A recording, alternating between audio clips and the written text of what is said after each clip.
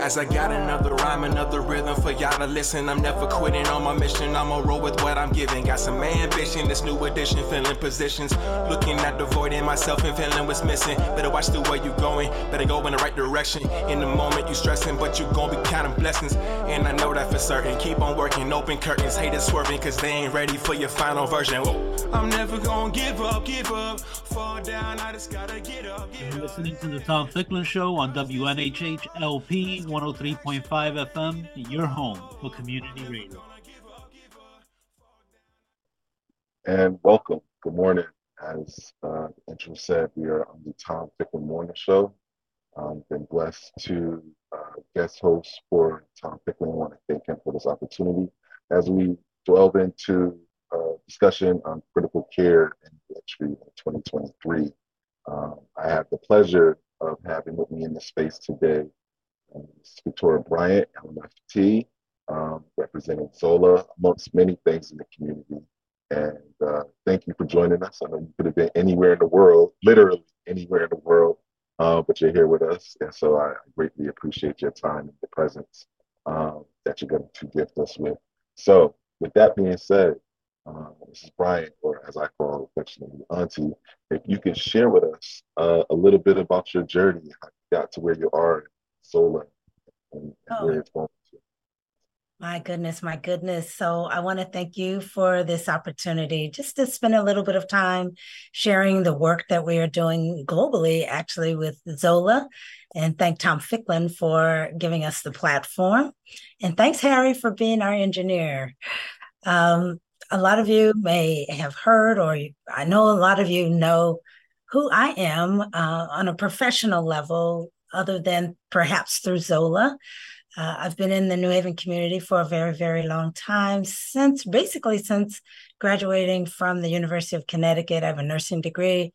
Then I went to Southern for a licensed marriage and family therapy degree.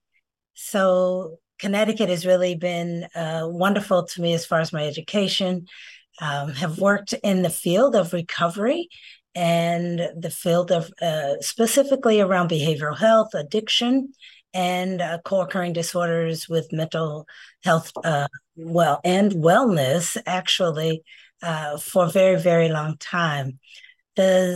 My background is that I come from a family of healers. So for me to find myself as a nurse, as a family therapist, as someone that has passion for the healing of our community, it really isn't something that is foreign to me. I see the work that we're doing with Zola, which is specifically to support individuals, families, communities, and ultimately to humanity to reframe loss, to reframe trauma, to reframe how people process grief. So there's nobody in the face of the earth that has not experienced a loss. And I'm going to focus really right now primarily on those individuals who have been involved in the carceral system, to say that, to just kind of put it that way, to just kind of give you a place of focus and a place of reference. When individuals are incarcerated, they lose everything. And I have not personally had that experience, but I have family members that have, friends that have, and it is a significant loss, whether it is probation, parole, or actually entering into a facility. All of it creates a sense of loss. It could be traumatic. Our goal is really to lend voice to that experience. And that is a population that people don't want to talk about. That's a population that is invisible. It is one of those. Why do you think that is? Why do I think that is? Because there's a lot of shame and a lot of guilt that is associated with being arrested and being involved in with the police department, being involved with probation, parole, the courts. It's a punitive system. It is not necessarily a rehabilitative system. And so when individuals are families are confronted with this, it is a loss from the very beginning. We know that the bail system in and of itself is not a positive experience for many families. It decimates them financially. They are impacted. So that it's a loss from the very, very beginning. And then when you restrict an individual by taking them outside of a family system so that they can no longer contribute directly to a family system, that's another layer of loss and another layer of trauma. The society, once again, once someone enters into detention, prison, at any level, the message that you're given by the general society is that this person it loses its sense of value. They lose their sense of worth, not only physically to the family, but to your community. And then it's given this negative connotation. So when they come out, it's like they up until recently, you walked around with this scarlet letter on your forehead. You couldn't apply for jobs. You can't apply for student. You can't apply for housing. It blocks you out. So we're talking about traumatic loss on top of traumatic loss. But then they say, oh, come home. They're going to release you, or you're no longer on probation or parole, but you are. You're on, they ask the question on every application and you're blocked. So how do you manage that? How do you deal with that? How do you lend voice to that experience with people that may have even overcome this situation? We don't bring this population together to begin to have those kind of healing circles, those kind of healing dialogues. And so I know that what we're doing and what we're offering is hopefully one of many other things, but I think it's a significant thing in the sense that first of all, it reframes loss. People, the minute you say loss, they say funeral, death of a person. But as I have just described to you, we experience a myriad of losses, and this population's losses gets compounded. Exactly. And so we can begin to have a dialogue of using the 7 sessions that we use in Zola. They're simple, but they're very powerful. They start off, the whole purpose of it is to build communities of support. We start off with just educating you and having you to recognize that you've had other losses. We recently did a training with Emerge, which is a reentry program here in New Haven. And the individuals that were male and female, the conversation wasn't about what happened in prison or during that incarceration or even with parole or probation. It was what has happened to my life that nobody wants to lend voice to. What happens to an individual? What happens to their life? And we offer that in a framework that is supportive, that is safe, that people can begin to talk about what they have lost. And then the rest of those sessions from the very beginning is like, well, what has helped you? What has been your support network as you have been going through this experience? And let's build upon that. And what somebody may share something within the group that may be helpful to you. Like, I've never tried that. Maybe I will try that. We talk about self-esteem building. We talk about strengthening family systems. We talk about recognizing the losses.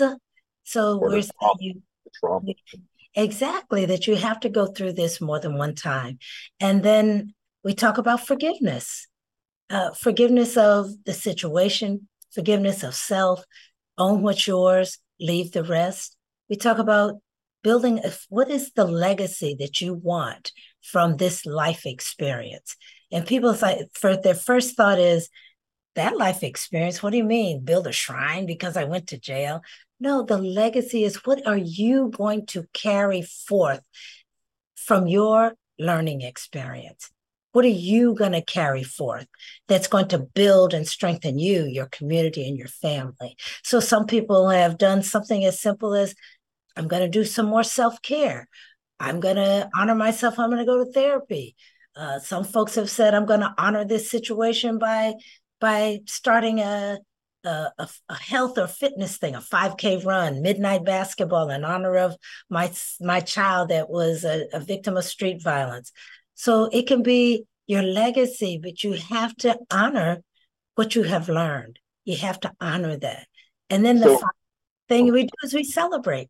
We celebrate the new you. is it fair to say that um, a good amount of what you're discussing is turning this pain, and whether it's the pain that they caused by making poor choices or the pain that was inflicted upon them, into something positive, um, that can generate, I don't want to be corny, but generate good karma or energy arrives around themselves, those that are closest to them, as well as the community. Absolutely. That is a wonderful description of the goal and the outcome of what happens when individuals go through the 7 sessions and they continue to become enlightened. They continue to understand themselves, understand the situation, and continue to find their voice so that they talk differently when they're with their family. They find a way to communicate their thoughts, their feelings about what has happened and what their vision is about moving forward. So you're absolutely right. It does change the karma or the energy or the thing that they will put out there that they want to combat. And we know that there are so many of folks in the Black and Brown communities that have been incarcerated and part of this system that didn't deserve that. And so now there's a place to talk about that and perhaps rechannel that anger, that frustration in a positive way. Minimally to reach back to somebody and say, join this conversation with me, join this healing circle with me. And let's form that. That's where that legacy piece comes in, that you can then begin to channel that energy into a positive thing. Okay. So with the work that you're describing, working with Emerge, when you dealt with these individuals in the reentry community, it would be fair to say, that this work is applicable to the general population as well. So I would just like to understand that kind of bridge, between the reentry population, and the general population, because from what I'm hearing, it sounds as if a key component of this is, allowing people to craft their own narrative, as opposed to having it be set in stone and crafted for them by whether it's the criminal legal system or be crafted by the pain that they've suffered or inflicted upon others. Mm-hmm, mm-hmm. Absolutely. The Zola experience can be integrated into any system. For example, you have someone that, like I'll give a personal example. I had broken my foot and as it was healing, I started to experience swelling. So they sent me to a vascular surgeon. And so I say to the person, they say, oh, it's going to be fine. You just need to give it more time. The circulation is fine. And I say to her, I said, well, what happens when a person comes in here and the outcome isn't such as mine, that they now are facing amputation or they're facing a surgery that's going to change how their body is going to look. They now have a change of body image, right? And so, well, how do you support that person to understand that and to reconcile that? And the woman, she was like, the nurse is like, we really could use something like that, but we don't have anything like that. So in those kind of settings, yes, you can it can be focused specifically on that particular event, whether it is the loss of body image, homelessness, loss of secure food, all of these, anything that moves the individual and impacts the individual in a way that they get stuck, that they can't reconcile, they can't lend voice to it, they don't quite have an understanding of what happened and how can they move forward.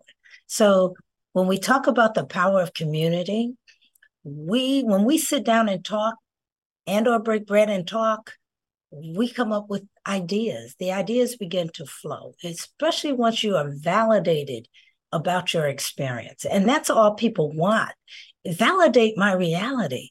This is what I'm experiencing. Don't gaslight me and tell me that it's not happening. Don't gaslight me and say, leave leave probation, paroling, and go and flourish. You and I both know that's going to be a challenge. Don't gaslight me and say, now that you've had this open heart surgery and you have this scar and you're going to be on blood thinners forever and ever, amen. Don't say that, okay, now you're all done, because you'll never be all done. And you'll always need a space to be able to articulate that. And my vision is to have Zola circles all over the world. Just like they have other 12-step support groups, I want Zola support groups all over the world. And we just came back from Thailand, and I was just about to ask you, and that's a great transition. So yes, please. Yeah, we just came back from Thailand, and there is now a Zola Experience Foundation Thailand. That's like wow. This is news to the world. So you're the first to publicly hear that, Earl. That's amazing.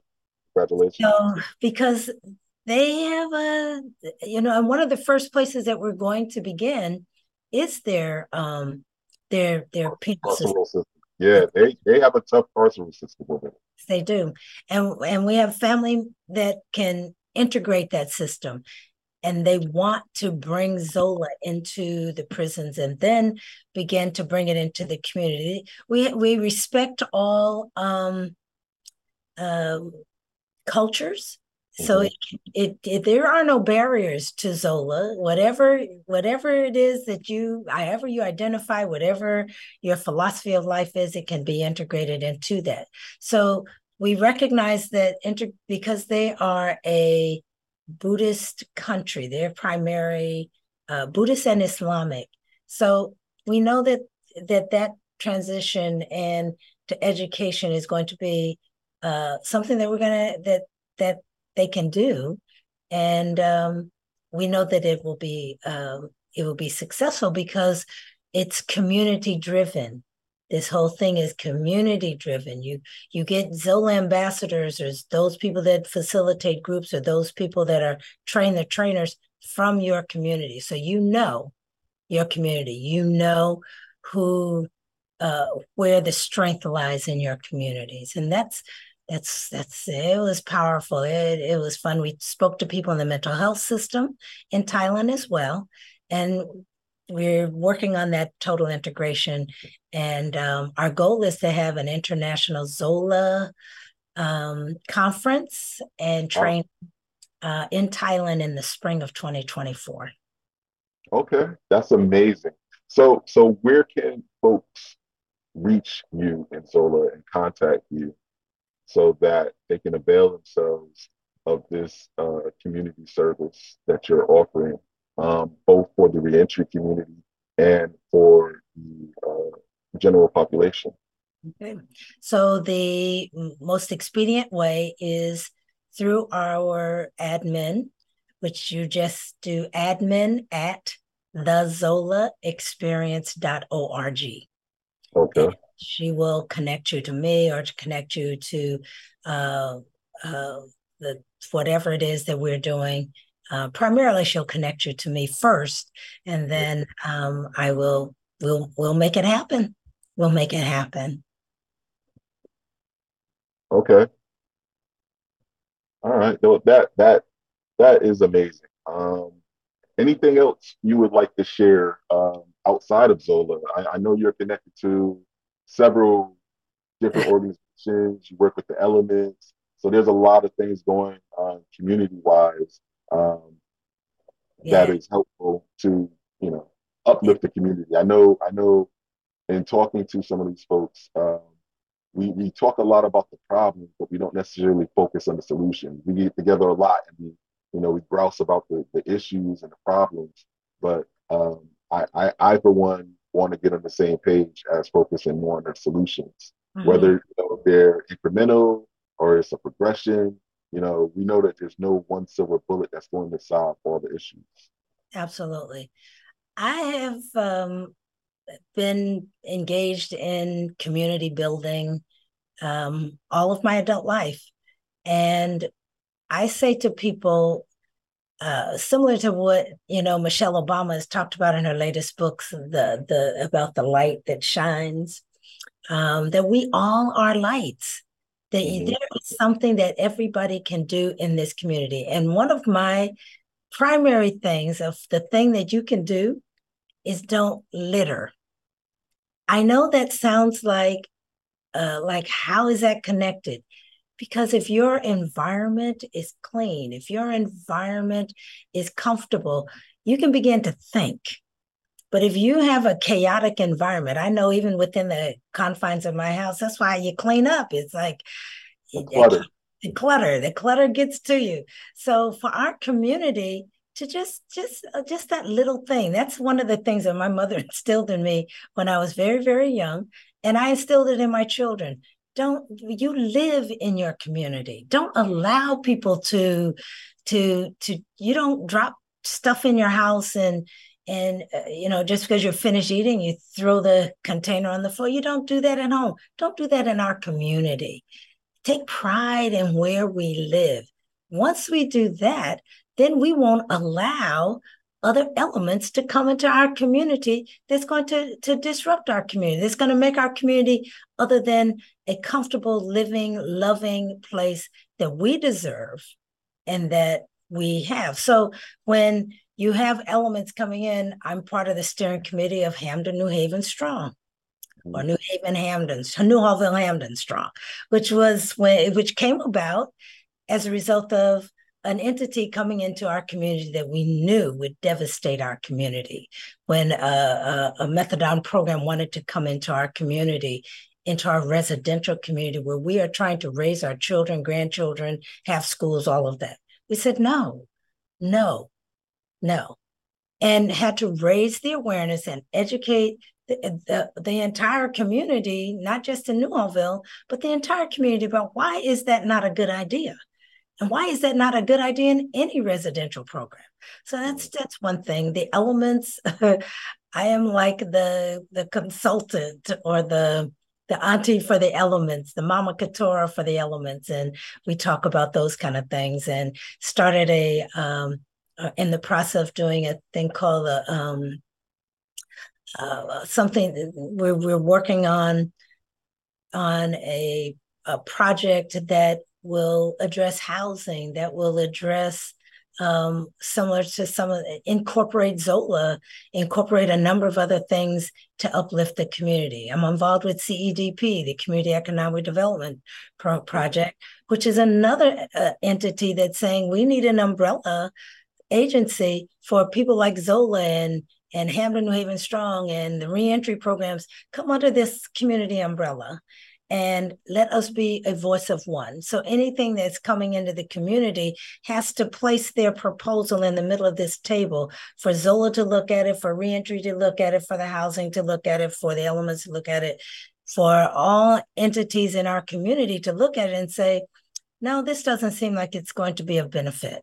So you either redo it or we're not going to accept it coming into our community. That's empowerment. No, a couple of things that you said, definitely about the empowerment and the advocacy or the sense of self-agency, I think is major for our community and specifically for the reentry community. Based on, a lot of the experience that goes into being incarcerated. A lot of the times these folks had trauma before they went into prison. They're traumatized while they're in prison, and that's never really dealt with. And so it can be a very dehumanizing experience. So to providing that sense of self-agency, I think is key. But I want to get back to what you talked about with the litter, because I think it is amazing that you brought that up.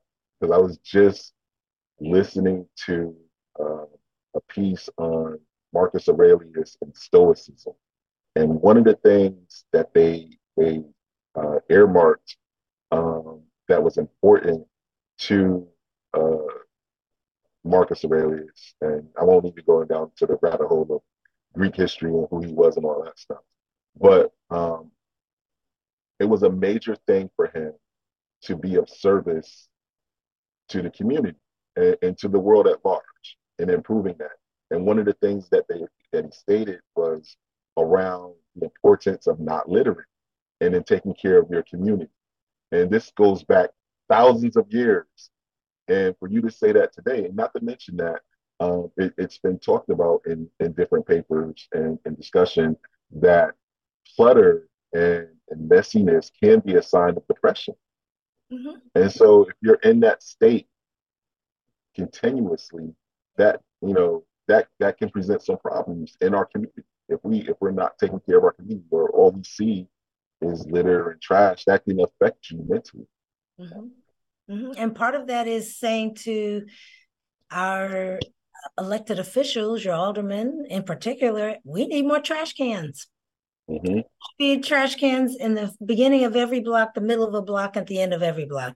Every few feet, there should be a place for you to place trash. So, I mean, I have been in communities in my growing up years where the idea of litter anywhere in the community is like unheard of. And that was one of the interesting things that was in Thailand. I didn't see a lot of trash. I didn't see a lot of litter. Even the rest stops, the bathrooms were clean.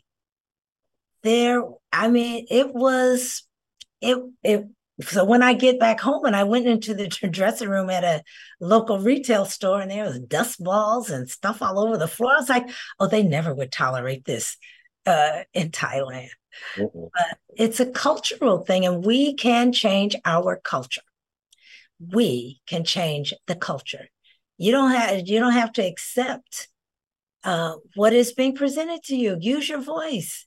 You don't have to accept that. And part of Zola is finding your voice to say, no, this won't be tolerated. You're absolutely right.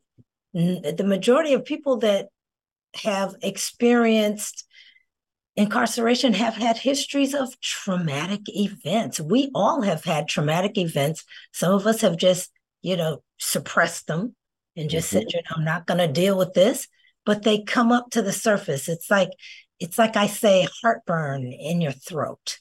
Like you'll get triggered. Something will happen, a smell, a touch, somebody will say something.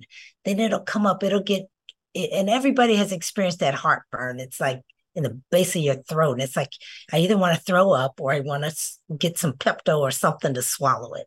So I say, throw it up. I would say to you that it's along with suppression of the traumas that we've experienced, I think, unfortunately, and in our culture, not only have we suppressed a lot of the trauma, but we've become conditioned to the trauma. Like it's just a normal part of our life, and it's really not normal. Well, I don't know if I don't think we've normalized trauma. I think that it is expressed in many, many different ways. It's expressed in our street violence. It's expressed in domestic violence.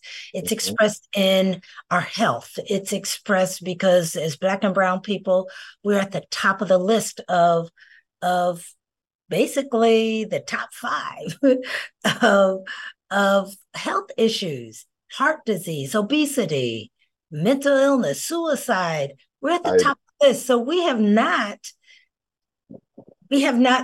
articulated it as that. It just comes out in behavior. So there is a thing called behavioral health. That's why it is. It's like we want our behavior to be healthier, and it can be. But the first step is validating what has happened to us. When they're talking about erasing the history of Black and brown and indigenous people in this country, that is damaging. That says that I'm going to erase your reality. That is total gaslighting. We cannot tolerate that, because that says you're silencing me. You're saying to me that my ancestors were never enslaved. They didn't go through what they went through. That's absolutely not a truth. Now, people have to embrace their truth. And that's part of what we do. We have racial healing circles with Zola. You got to embrace your truth. And so, okay, so if your ancestral truth is that it wasn't that you were the perpetrators, that you were the orchestrators of oppression and discrimination and all of these on a group of people, own that. And now what are you going to do to rectify that? What is going to be the repair for that, right? We have to go in that direction. You cannot that we know that those of us that work with trauma, we know that the most important thing is validating the trauma. That we and Yale University has a whole department that says that validate the trauma, then you can lend voice to the trauma. Then you can begin to release that kind of energy that you are holding on to, so that it doesn't come out in you slapping your child. It doesn't come out in you looking at a person that, you know, I'll take the example of when Spike Lee did the movie and the guy stepped on his sneakers and he went ballistic, right?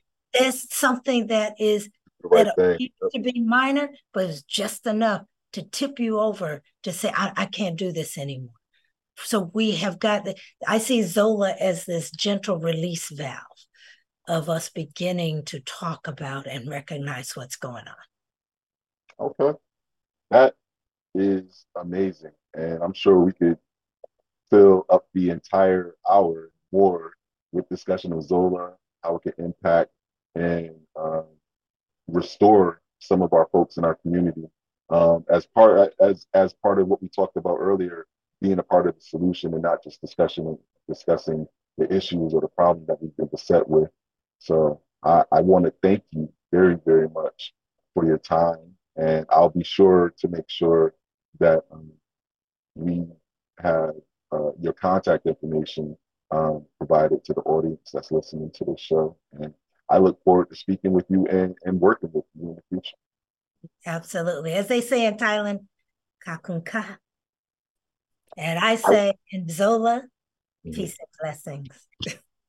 Peace and blessings to you too, Auntie. Thank you very much for joining us. Right. Peace. All right.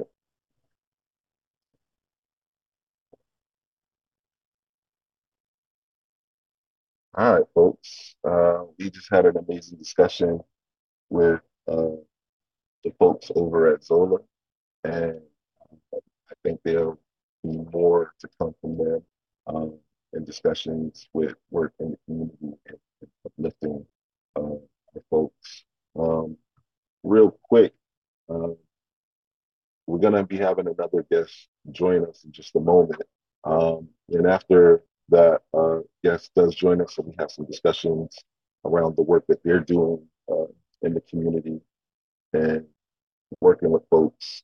I'm going to give some updates to some stuff in the reentry. There's some big things going on with the work that people are doing, like Emerge, in Bridgeport, Kenny Jackson, the workplace, career resources, the welcome centers throughout the state, Bridgeport, Haven, Hartford, Waterbury, Britain, and so definitely more to come on that. So I guess should be, here we go. We're here right now. So without further ado, I'm going to have our guests, and please forgive me if I mispronounce your name. It's Alexander Talbis. Perfect. Oh, wow, okay. Yeah, but call me Alex Talbis. Yeah.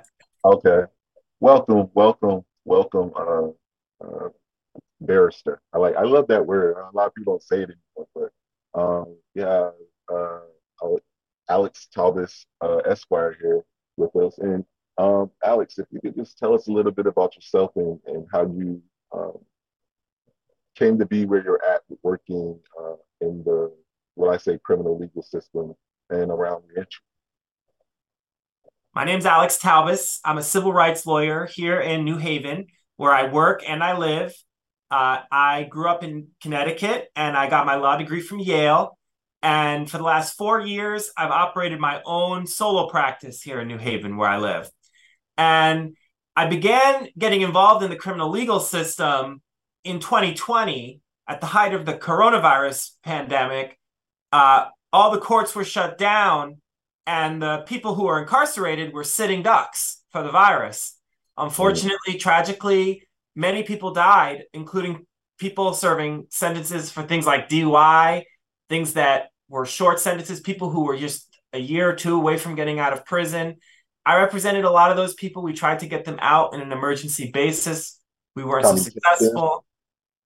And then since then, I've worked with a lot of people trying to help people who've been impacted by the criminal legal system and reduce sentences. For example, we've taken 951 years off of excessive prison sentences in Connecticut over the past 2 years. Wow. And we've also tried to hold officials accountable for their violations of the laws when they're the ones who are supposed to be enforcing them.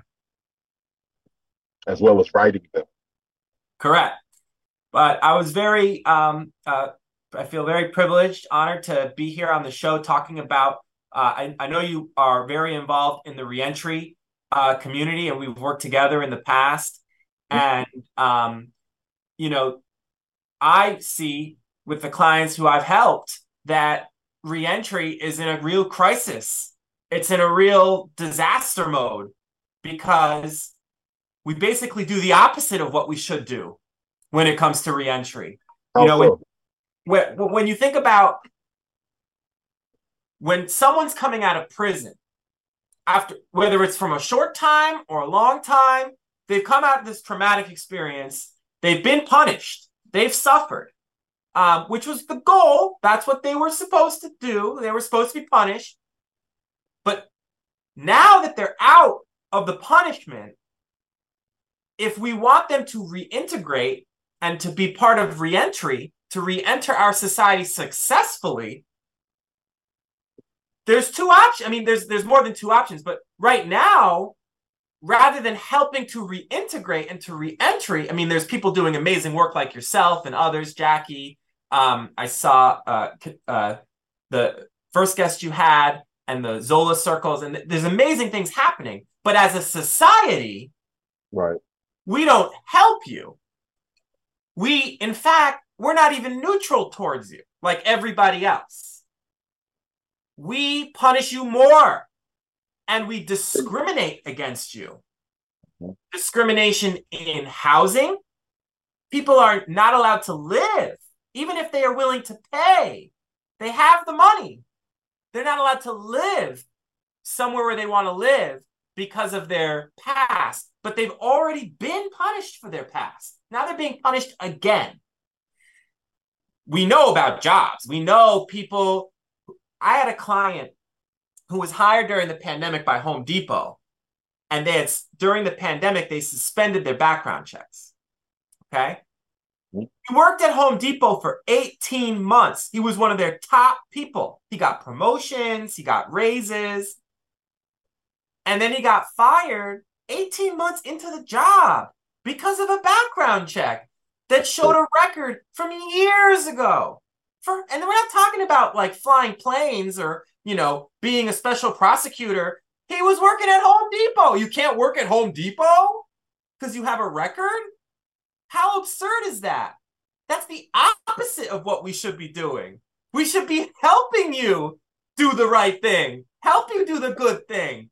So with that in mind specifically, because we want to talk about solutions, and there are issues, because I've worked with folks, and when we are working with folks to get employed, we have banned the box here, what it's worth in Connecticut. A lot of people fought hard for that, but there are still collateral consequences because the corporations and agencies are still allowed to do background checks. So you can have someone, in your case, working 18 months, or what I've seen is 2 to 3 weeks, somebody working at a job and doing very well, fitting in, perfect job fit, and then they get tapped on the shoulder.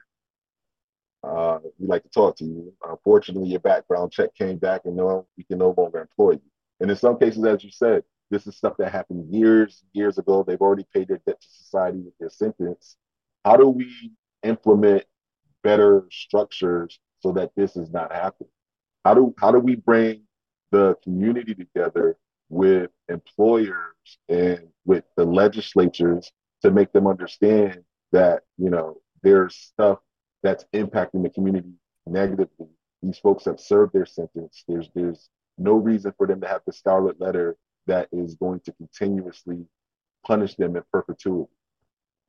Well, people need to understand that discrimination is illegal, okay? Mm-hmm. Whether it's in housing, employment, or anything else. And there are currently some laws, as you mentioned, that are trying to protect people in these circumstances. So when you believe that if you're in the situations that I've described, where you're denied an apartment or you're denied a job, it has nothing to do with your ability to do that job, it has to do with a piece of paper from years ago. You've already served the punishment. Call a lawyer. Call a lawyer. And if you can't get a lawyer on the phone, you can't call me, you can't find me, call the Connecticut Commission on Human Rights and Opportunities, also known as the CHRO. CHRO, you can Google them, Commission on Human Rights. Call them, make a complaint. It's not right. I had clients coming out of prison. The bank sends them a letter. They have a bank account. They're doing good. They're putting money each week in from their work. They get a letter from the bank saying, we don't want to do business with you anymore. Wow. No reason. No reason. So you know what we do? We sue, because this stuff has to stop. The discrimination has to end. It's unacceptable. It's 2023. We have companies that do a good job. We have companies that do hire people. They call them felon friendly. I love that. Be friendly. And if you're not, you're doing wrong. And you need to be held accountable for that, because you're going against what needs to be done to make our communities safe. When the crimes happen, when the bad things happen, it's because we're not doing what we need to do to make our safe place safe. Get people into jobs. Get them doing things during the day. Don't have people with no opportunities, but understand there are laws. You're not helpless. If you have this thing happen to you, call a lawyer. And if the lawyer doesn't talk to you, call another one. And call the CHRO. And call the newspaper. Because this community here in New Haven, we believe in doing what's right. We believe in doing it the right way. There's a lot of people here in New Haven, and the big people in power who say, at least, they want this to stop. So bring it to them, and there's something to be said about holding, the people that we vote into office accountable. I totally agree with that. And there are friendly employers or felon-friendly employers out there. I totally agree with that. I think also, and as it relates to the reentry population, and as we were speaking about previously with Zola, providing people with a sense of agency, of their own, and them having the ability to write their own narratives. I think that's important as well. What we have in my mind, and what I see in the state of Connecticut, there are a lot of opportunities out here. There are a lot of resources out here for the reentry population. There are almost 30,000 job openings currently out here in the state of Connecticut. But we also need to make sure that these folks, that we're not setting them up for failure, that they have which we are, like, which we currently are, like, not right. You being us, right. But like us right. Being all of us, society, right. Like, because like a lot of people, I mean, I get upset if like the internet in my office is not working, and like I'll be angry, but like, and I might say, I'll be my snippy on someone on the phone, I'll be short with someone else. Honestly, there's no consequences for me, right. But when you're off your game a little bit, and you have that record, and people right. Are already looking at you differently. I mean, part of it even is just racism. Mm-hmm. Just being a black man, you can't be angry. You can't be assertive the same way I could be. No one's going to accuse me of breach of peace. Like it's different. And so we need to, like, you can't go 400 years of racism, discrimination, oppression, slavery, and then all of a sudden say, well, now the rule is that it's equal, and just expect all of it to go away. Right. Like, it's a constant battle. to advance equality of all people. And people who've been somewhere, who've had some, past, you need to understand that doesn't just mean that they have a strike against them. It also means that they have trauma. They have impairments. They have things that need to be accommodated and helped, because we need to help each other as a community if we're going to be safe, if we're going to be peaceful, if we're going to be prosperous, if we're going to thrive. We have to help each other. We're only as strong as our weakest link. Indeed. So, and there's a direct correlation, I think, to a reduction in recidivism and public safety when adequate resources are provided to this population so that they have stable housing, so that they have livable wage employment.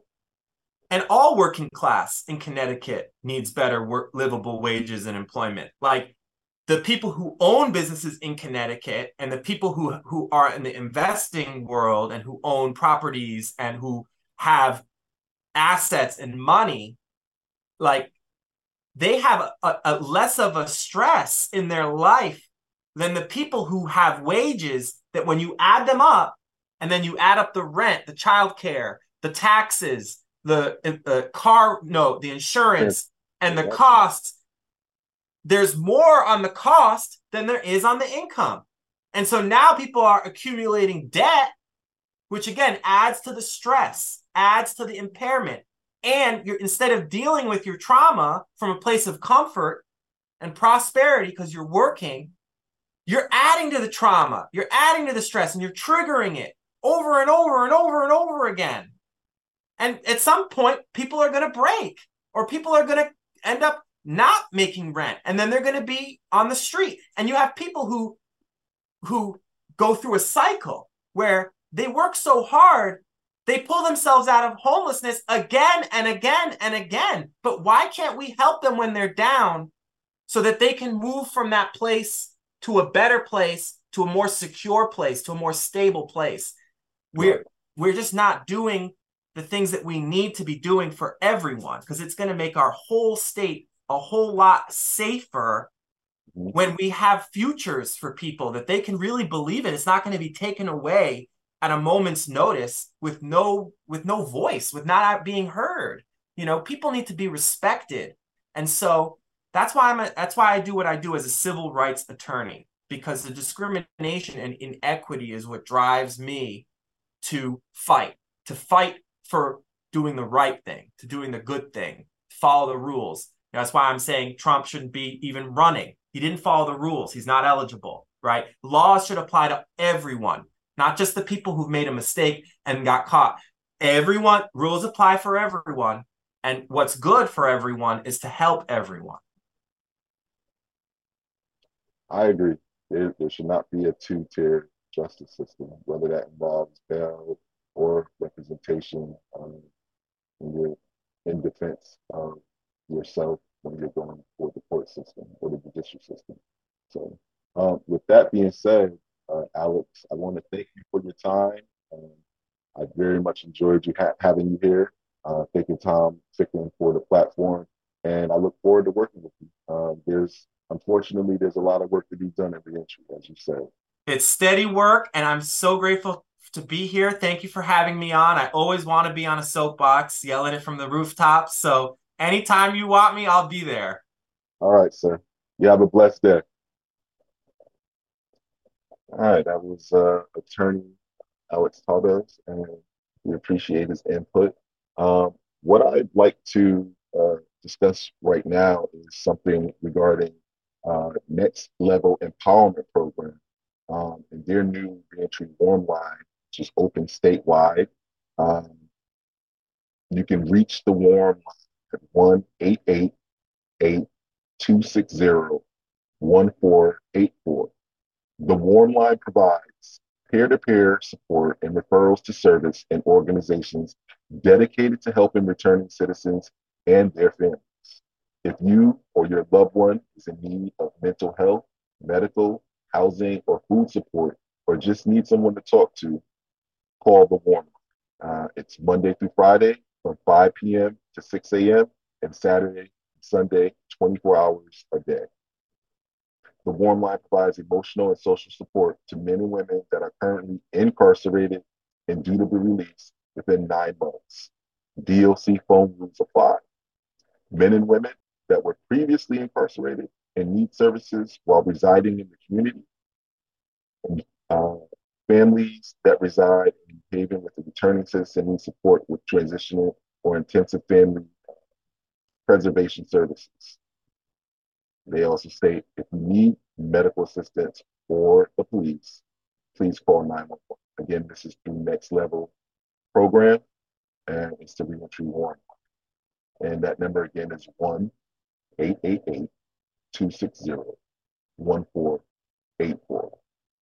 So, with that being said, you know, there's a lot of work to be done in the state of Connecticut. Even though we've had a lot of progress, there's work to be done on the housing front. There's work to be done on the employment front. There's work to be done on the healthcare front as far as continuity of care. There have been some great legislative wins with IDs, with folks getting the right to vote back, even if you're on probation. You have the right to vote in the state of Connecticut. You have the right to vote if you're on parole. So these have been hard fought won victories. There's work to be done around the social equity front with the impact of the war on drugs on our communities here in the urban areas of the state of Connecticut. So while there's been much progress, there is still much work yet to be done. And I want to thank Engineer Harry Dross and Tom Ficklin for the opportunity to discuss some of these issues on this platform. It's a blessing, and look forward to other opportunities to connect with you all and discuss solutions to the myriad of issues that impact us on a daily basis. Hopefully, we can come together and resolve them and work together. There's more that we can do collaboratively than we can do separately. With that being said, I hope everybody has a blessed day and be safe out there.